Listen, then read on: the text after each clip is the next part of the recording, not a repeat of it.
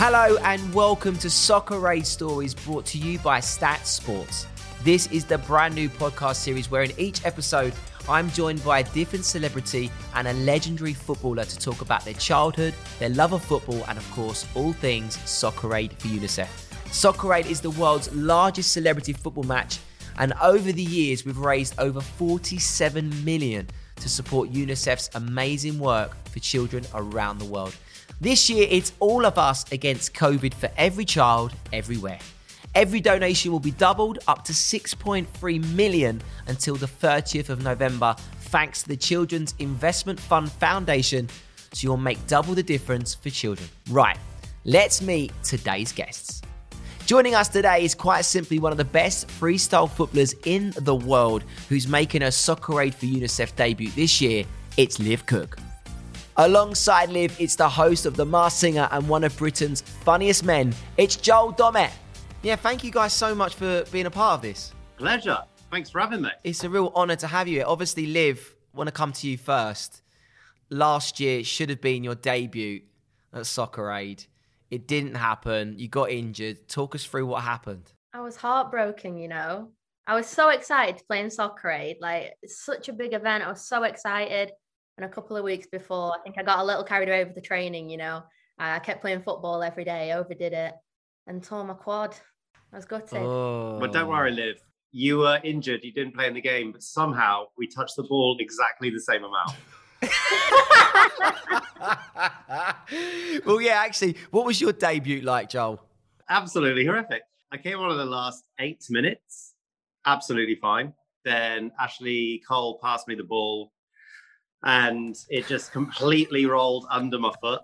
And then nobody passed to me again, rightly so, because I completely, I mean, by that point, my confidence was completely shot. The rest of the team's confidence in me was completely shot.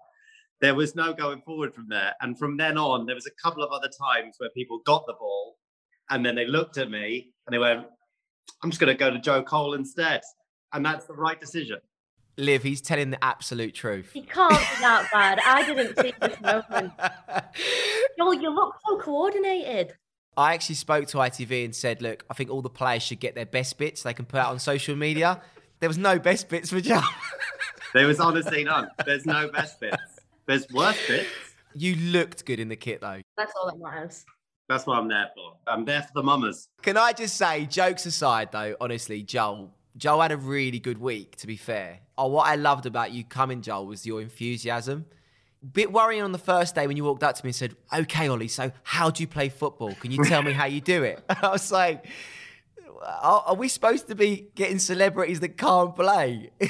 Is this where we've got to? I just like to, I want to mix it up a bit because like you, Mark Wright, you got Serge, you got all these people who are so good at football. And like, you're not football players, but you're so good at it.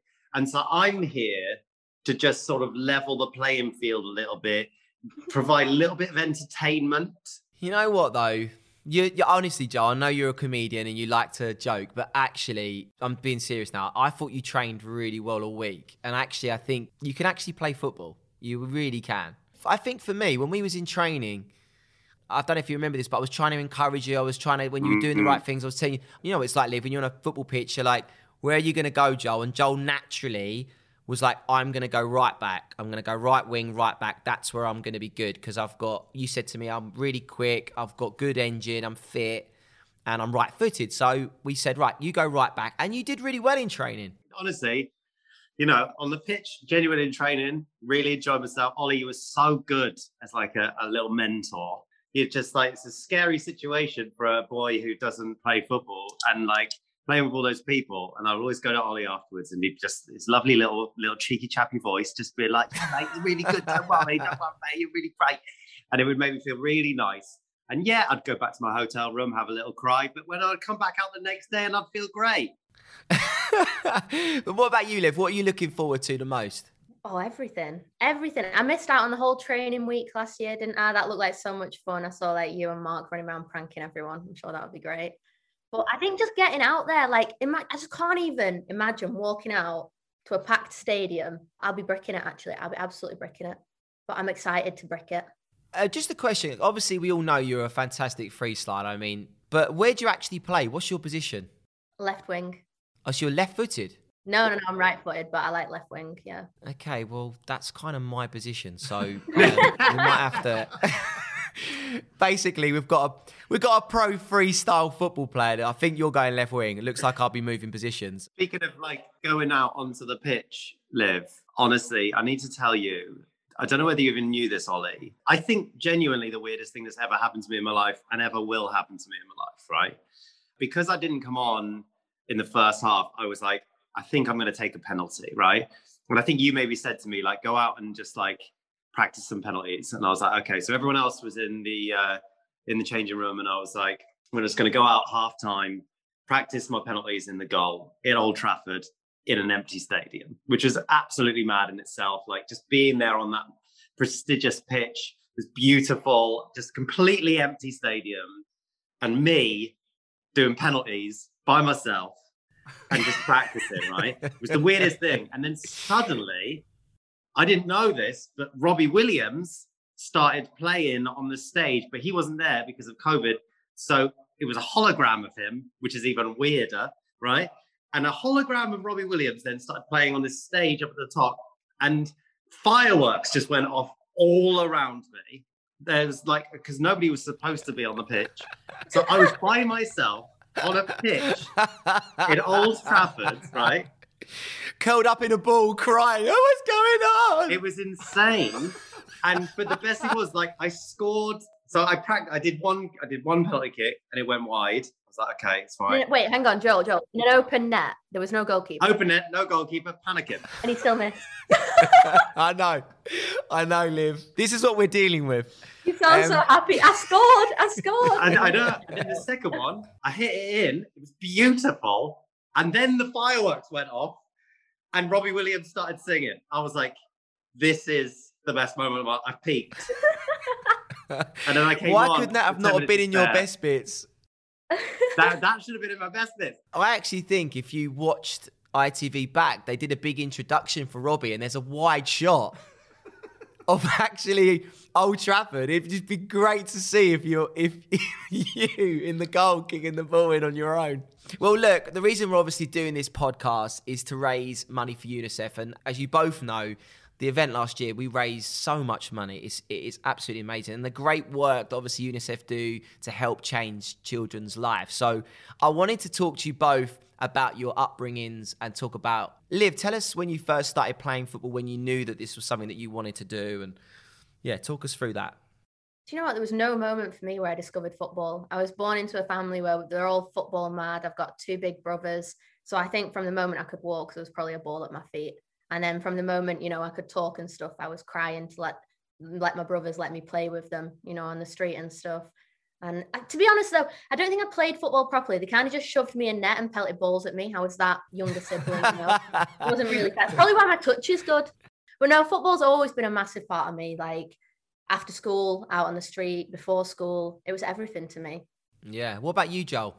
I was a huge fan of Liverpool in like the sort of 90s. So last year, meeting David James was like the hugest thing for me. I had his shirt, I had his goalkeeping jersey, the third kit, the orange one, that massive orange one. Yeah, I can remember. I had that, and with James written on my back, and so it was great to meet him. And I was a huge fan, and I did play football when I was a kid. I just never had a natural flair for it like you did, Liv. And it's like I had a goal, and the ones that are all metal and you fit together yourself in your garden. And I was just bad at it. So I used to, you just like always hit it wide.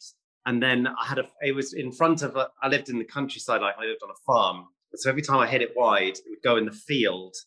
And then I have to like go over a ditch and then go over a hedge, go and collect the ball. It's quite try out that having a net. We just had grid to grid or jumper to jumper. It was proper street football where I live. Oh, jumper to jumper. They're the games, aren't they? Get your jumpers down, throw your clothes down, put a goal out, and just play. And then there's always that moment where it goes over the jumper and everyone's like, was that in? Was that not? Yes.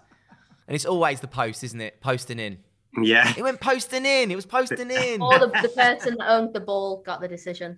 I'm starting to realise why I'm bad at football. I've genuinely, not realized it until we've had this conversation, is that I have a brother who was absolutely not interested in football. So he wouldn't play with me.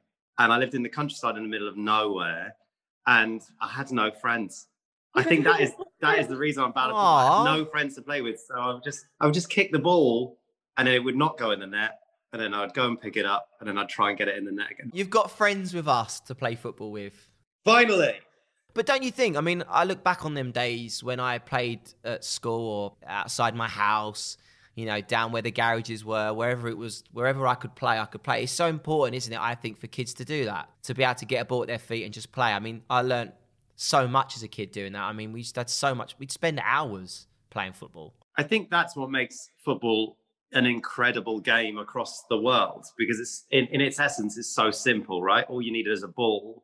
And even when you haven't got a ball, you just anything that you can like do keepy uppies with. I mean, like to the extreme of it, I remember when I was in the jungle with Wayne Bridge, and like we obviously didn't have a football, but we would just all bundle loads of socks together and put socks within socks within socks and socks and just play keepy uppies. I'd be in my element. Yeah. God, yeah. You would have loved it. I'd be juggling everything around that fire pit. Exactly. It was so much fun to pass. Like we would do it every day. Football's so weird. Like in its essence, it's so simple, and it's such a community-based game where it brings loads of people together, and it's just like 100%. It's so great. It's almost like a language that anyone can speak. It brings people together like nothing else. You see it in the Euros, like the way our nation came together and every nation partaking. It's unbelievable, and the confidence you can gain as well. Before football and before freestyle and anything like that, I was just a shy little kid. And now, like, football's given me everything. It's pretty crazy. Just talking about the keepy uppies, what's the strangest thing you can keepy up? Anything, probably. I don't know. I do it with my phone a lot. I need to stop that. It's a bit risky, isn't it? But yeah, I love a few tricks with my phone. Have you not seen it on her Instagram? It's amazing. She just like catches it on her foot and then flicks it back to her friend. Yeah, that's right. No, I saw it on TikTok and stuff, but I'm like, there's got to be a trick here. Like, no, it is a trick, but there's got to be something you're doing because that's got to hurt, no? Ollie, I'm just so good. Well, you better live up to this, Liv. I will.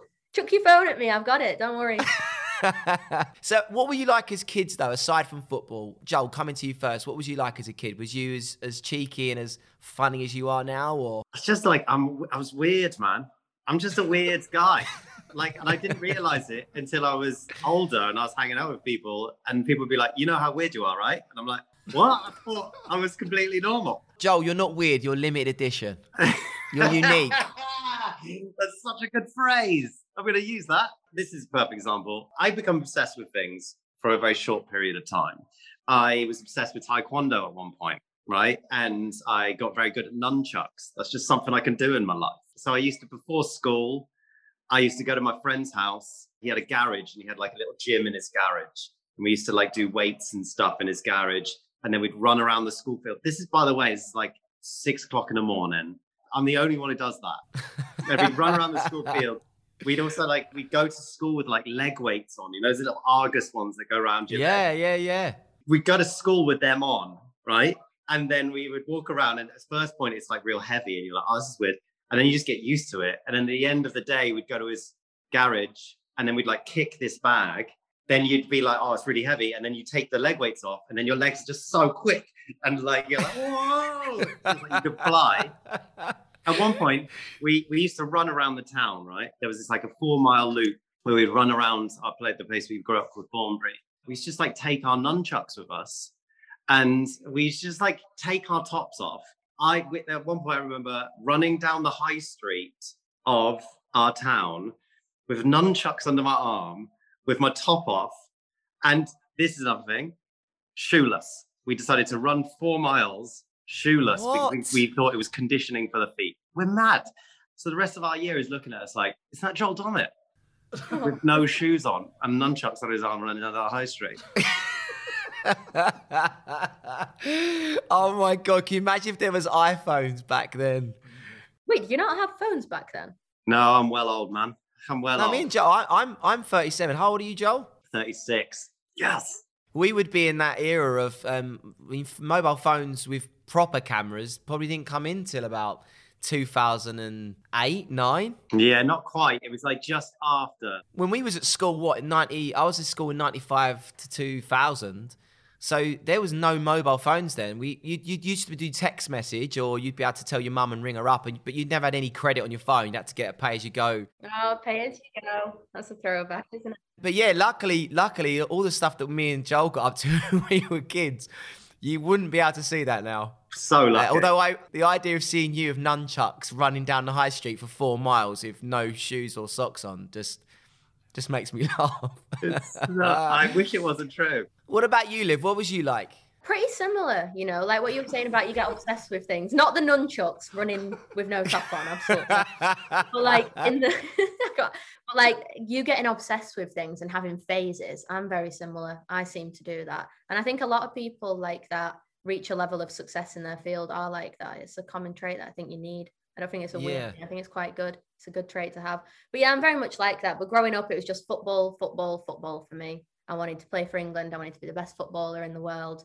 Obviously, until I got injured. And then I ended up discovering freestyle. So it turned out to be a good thing. And then, just moved my obsession to there and went all in on freestyle. Quit college, just went tunnel vision on the dream. Obviously, you went to school. What was your favourite subject? Was it just sport? Yeah, it's got to be PE, hasn't it? Although I did always secretly like English. Never really admitted it because I didn't want to be too nerdy, but I liked English. What about you, Joel? What was your favourite subject? I was just a drama kid. I loved those. The only thing that I was like actually all right at. I was one of those kids. I get really annoyed at my wife because she's one of those frustrating people where she didn't really need to try that hard, but she just got A's across the board. And I was one of those people that had to put in so much effort, revised so much, did all the extra classes and just got like B's and C's. Do you know what I mean? I remember like the day that I found out I wasn't intelligent was I think in year 8 when our class was split into 2 random groups. Why did you realise you wasn't intelligent? It was the red group and the blue group in our school, and everyone in the red group was like, I'm the intelligent group. And then all of the people in the blue group were just like, I'm hungry. I remember at school they did that. They split you into like, ours was like 4 or 5 different grades basically. And yeah, you realise when you looked around that, I remember looking around going, everyone gets D's and E's in this group. I was the same. I was D and E's. I was less than you. You were getting B's and A's. I was D's and E's. Do you meet up with your friends in the playground at like lunchtime? You'd be like, "Oh, what were you working on?" And they'd be like, "Yeah, these like simultaneous equations, man." Yeah. And I'd be like, "Well, in my class, we were literally like fitting shapes into shapes." This year, Soccer Aid for UNICEF is all of us against COVID for every child, everywhere, because kids won't be safe until everyone they rely on is safe. To donate online, head to socceraid.org.uk/donate, and your donation will be doubled up to 6.3 million. Thanks to the Children's Investment Fund Foundation. Online donations close on the 6th of October 2021 at 5 p.m. See T's and C's and privacy notice at itv.com. Let's move away from school and let's talk about your careers. I mean, Liv, you just touched on it then. Obviously, you wanted to be a professional football player and you said then you got injured. Mm-hmm. What actually happened? Can you just explain a bit of that? Yeah, so I was training football like 4 times a week and playing. It was quite serious. Like I was on track for professional football, which was the dream. It was everything to me. It's all I thought about, all I did before school, after school, even during school. It's all I thought about, really. But I kept picking up this little like back injury. And, one of them annoying ones that it's not bad enough that you need to just stop, but it's just pestering you. And it kept coming back and back until one time we were doing a fitness drill. Like when you change direction and stuff, I used to see stars and vomit. Is that the pitch from 6 yard to 18 yard and back, and then from 6 yard to the halfway line and back, and then you just keep going and all the way to you do the full pitch? Is that the one? Yeah, basically until you die. Yeah. Yeah, not nice. Nice. Used to see stars afterwards and like be spinning. I thought this isn't right. But I was doing that and I planted my foot and went to change direction, and I just felt this like shooting pain go through my body, and I just went to the floor and I just couldn't get up. And do you know, to this day, I'm not sure if my coaches actually believe me. I think they might have thought I was trying to get out of fitness. Probably is something I'd try and pull off, but that's a bit excessive. Yeah, but I can only imagine the excruciating pain. I mean, anyone that's had a back injury, it is horrendous, and it really does wipe you out. I mean, I'm sure you didn't just go, "Oh, my back hurts." Do you know what I mean? You was probably like, "Ah!" A few people did. They did fake injuries to get out of fitness, but this was different. I was out of action. Like I was out of all sport for like 4 or 5 months. So it was pretty intense. I remember some mornings I couldn't even get out of bed. It was that much pain. It was horrendous.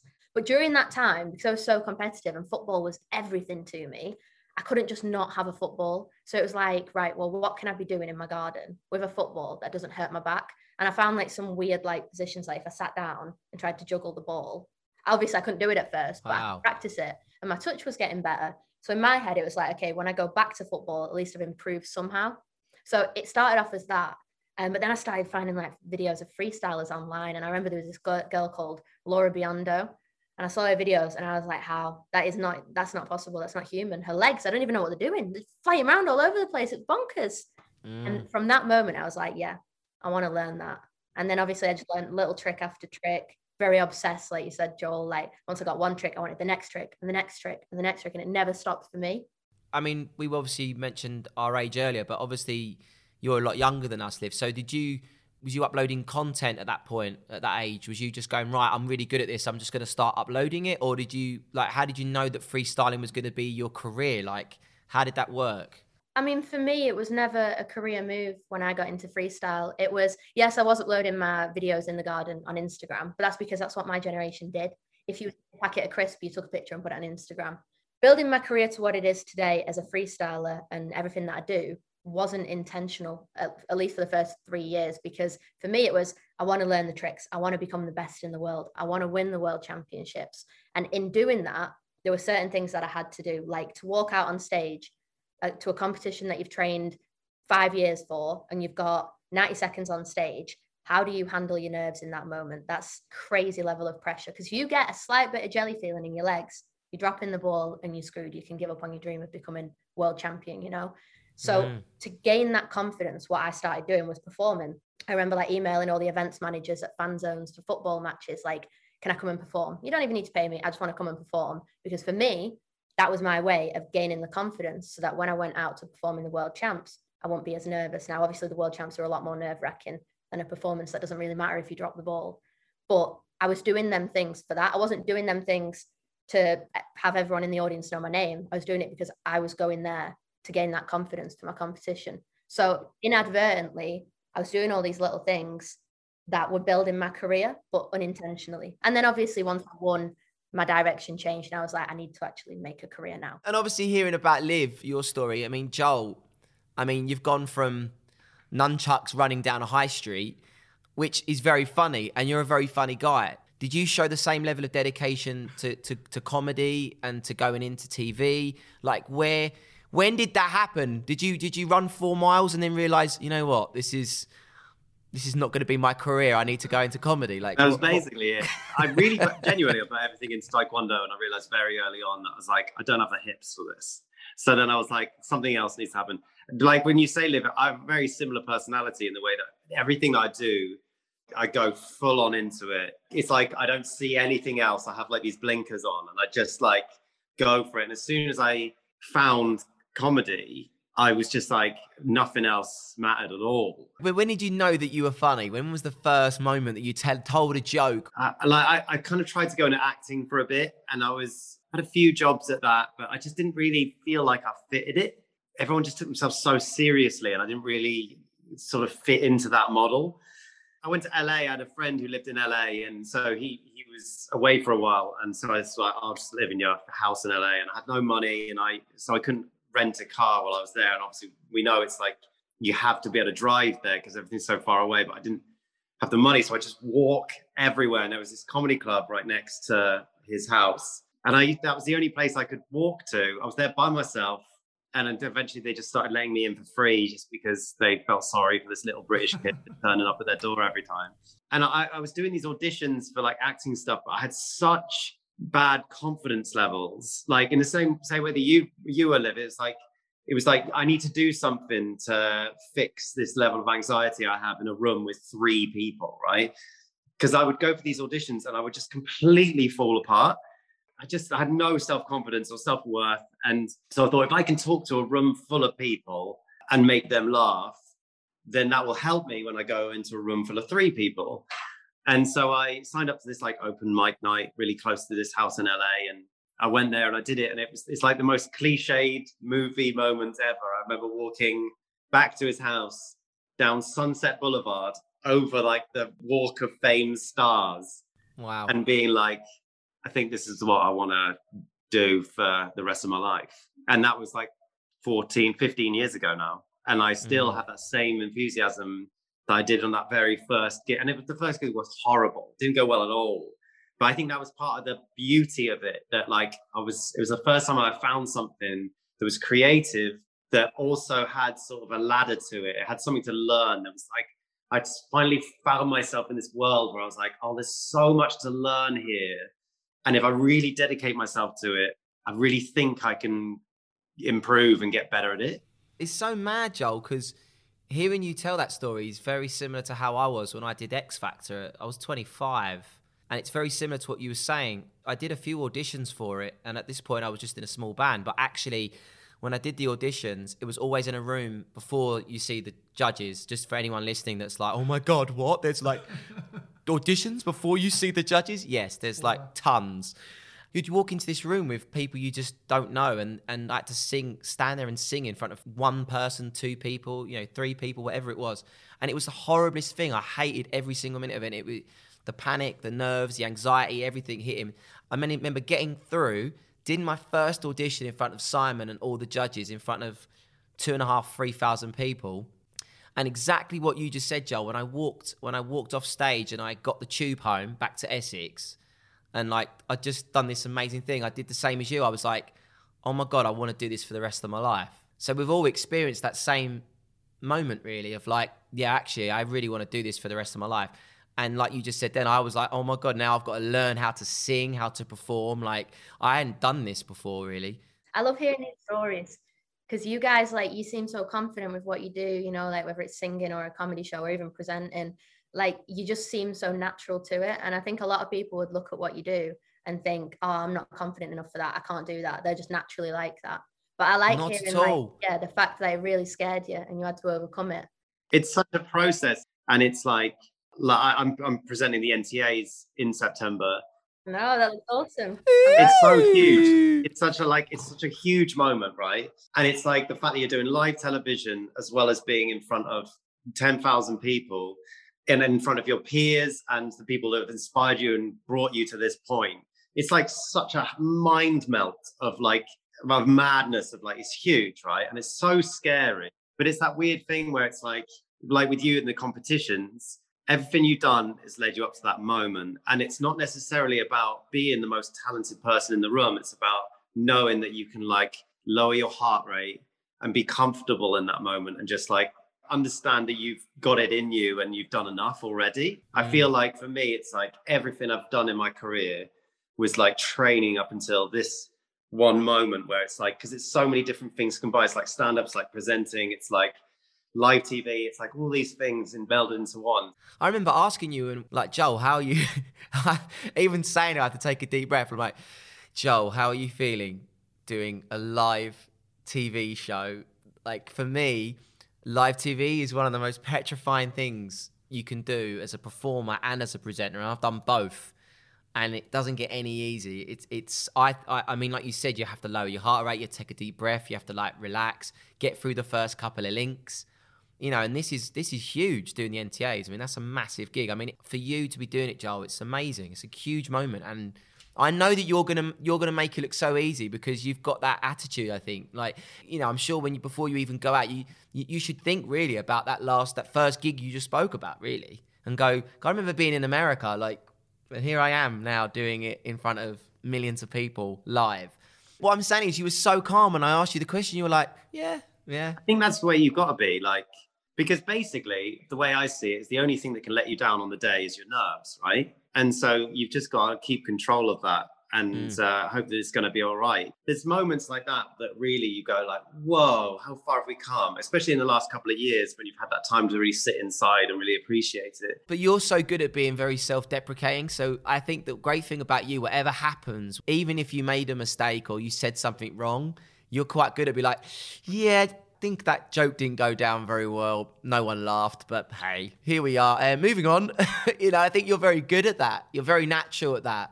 It's such an amazing, beautiful thing, live TV, because it's like everyone's experiencing it in the moment. It's so great. Another moment that really made me go, wow, with Soccer Aid last year, like, and I'm sure you had the same every year that you do it. It's like, I remember just being in that hotel, just like looking around at the people that were around, like, and the people that are involved are so huge. I remember just like seeing just like Wayne Rooney just stood there. growling at Joel because he hasn't passed the ball. What are you doing, Joel? Exactly.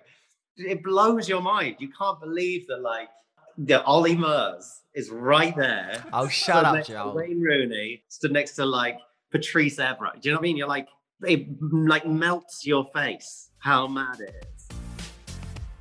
Soccer Aid for UNICEF takes place at the Etihad Stadium on Saturday, the 4th of September, and you can buy your tickets at socceraid.org.uk.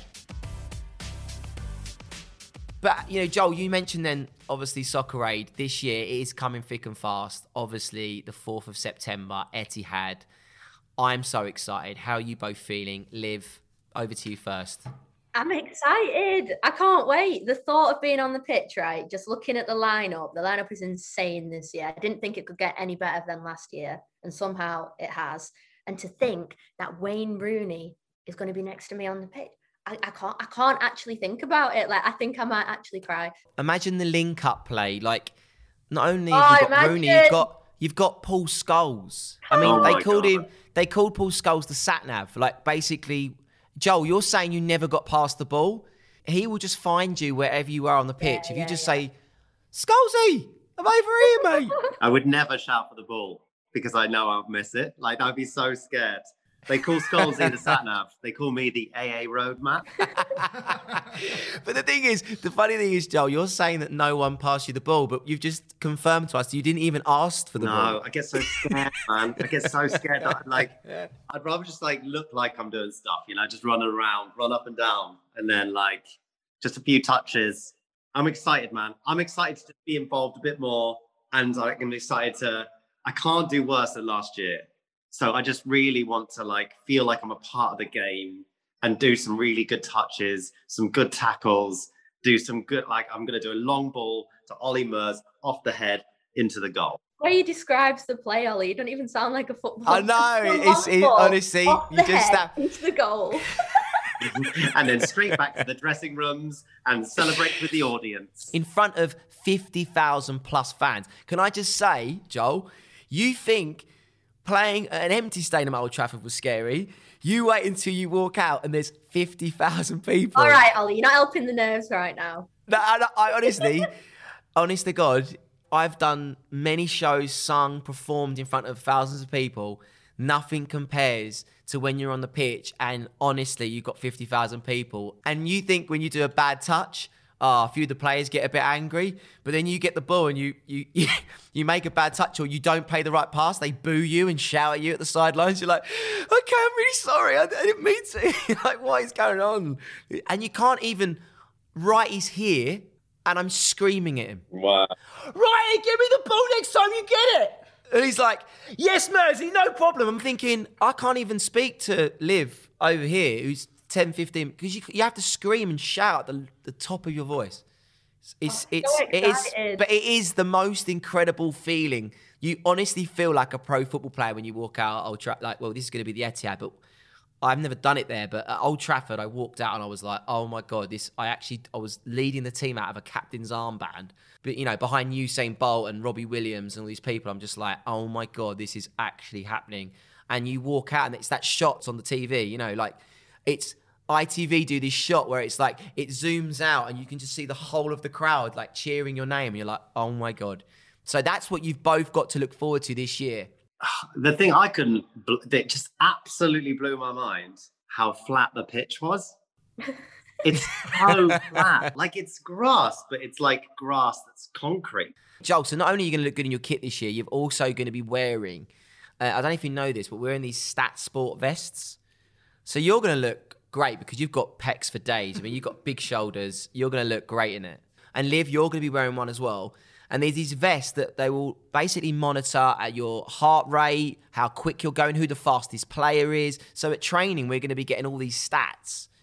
So it'd be interesting to see how many times you run with the ball, how many times you get the ball. Wow. I can't wait to look like a snail next to Bolt. Imagine his stat next to mine. I mean, imagine you running against Usain. That would be good, that, though. I like stats. The thing is, now that we know that Joel has got like a really addictive personality, now he's got his stats port vest on, you're going to be seeing him just running everywhere on the pitch. Yeah. I want to be the best. Just going from here, just like, constantly running around the pitch to try and get, I'm going to technically the stat vest doesn't know how many times I've got the ball. So I'm just going to run everywhere. Yeah, they're going to be after the game, like Peter Schmeichel normally does the punditry. He's going to be like, so we've just seen the heat map of Joel Dommett and his performance tonight. I mean, look, he was everywhere on the pitch. And weirdly, halfway through, he took his shoes off. I don't know why. And brought some nunchucks out. But listen, it's been so lovely talking to you both today. I'm really excited about Soccer Aid this year. I'm really excited about England, our chances. I'm excited about raising lots of money again. I'm excited about having fans back. And yeah, I can't wait to have you both in the team on the 4th of September at the Etihad. Buzzing, I can't wait. Oh, it's going to be so good. I'm going to ask you both predictions. Liv, what are we saying? We've got you down the left side this year. You've got the freestyle, you've got the tricks. Looking at our lineup, I reckon we're going to get a 3-1 win. Can't do that penalty shootout again. Bad enough for that. With Lee Mack's penalties, come on. I mean, everyone said it so far on the podcast. Lee Mack can't be taking penalties anymore. But now... been practicing, Now I know he is, but now I know that Joel's been practicing. Joel, what's the prediction? I'm going to say 2-1. I think it's a very sort of I think it's going to be great. I think we've got Wayne Rooney, we've got Scholes on our side. We've got Liv Cook is out of injury. I'm back, baby. I'm ready. There's no stopping us. We're going to smash it. Amazing. Well, listen, you've both been amazing. Thank you so much for doing Soccer Aid Stories. I really appreciate it. And I'll see you guys very, very soon. Take care.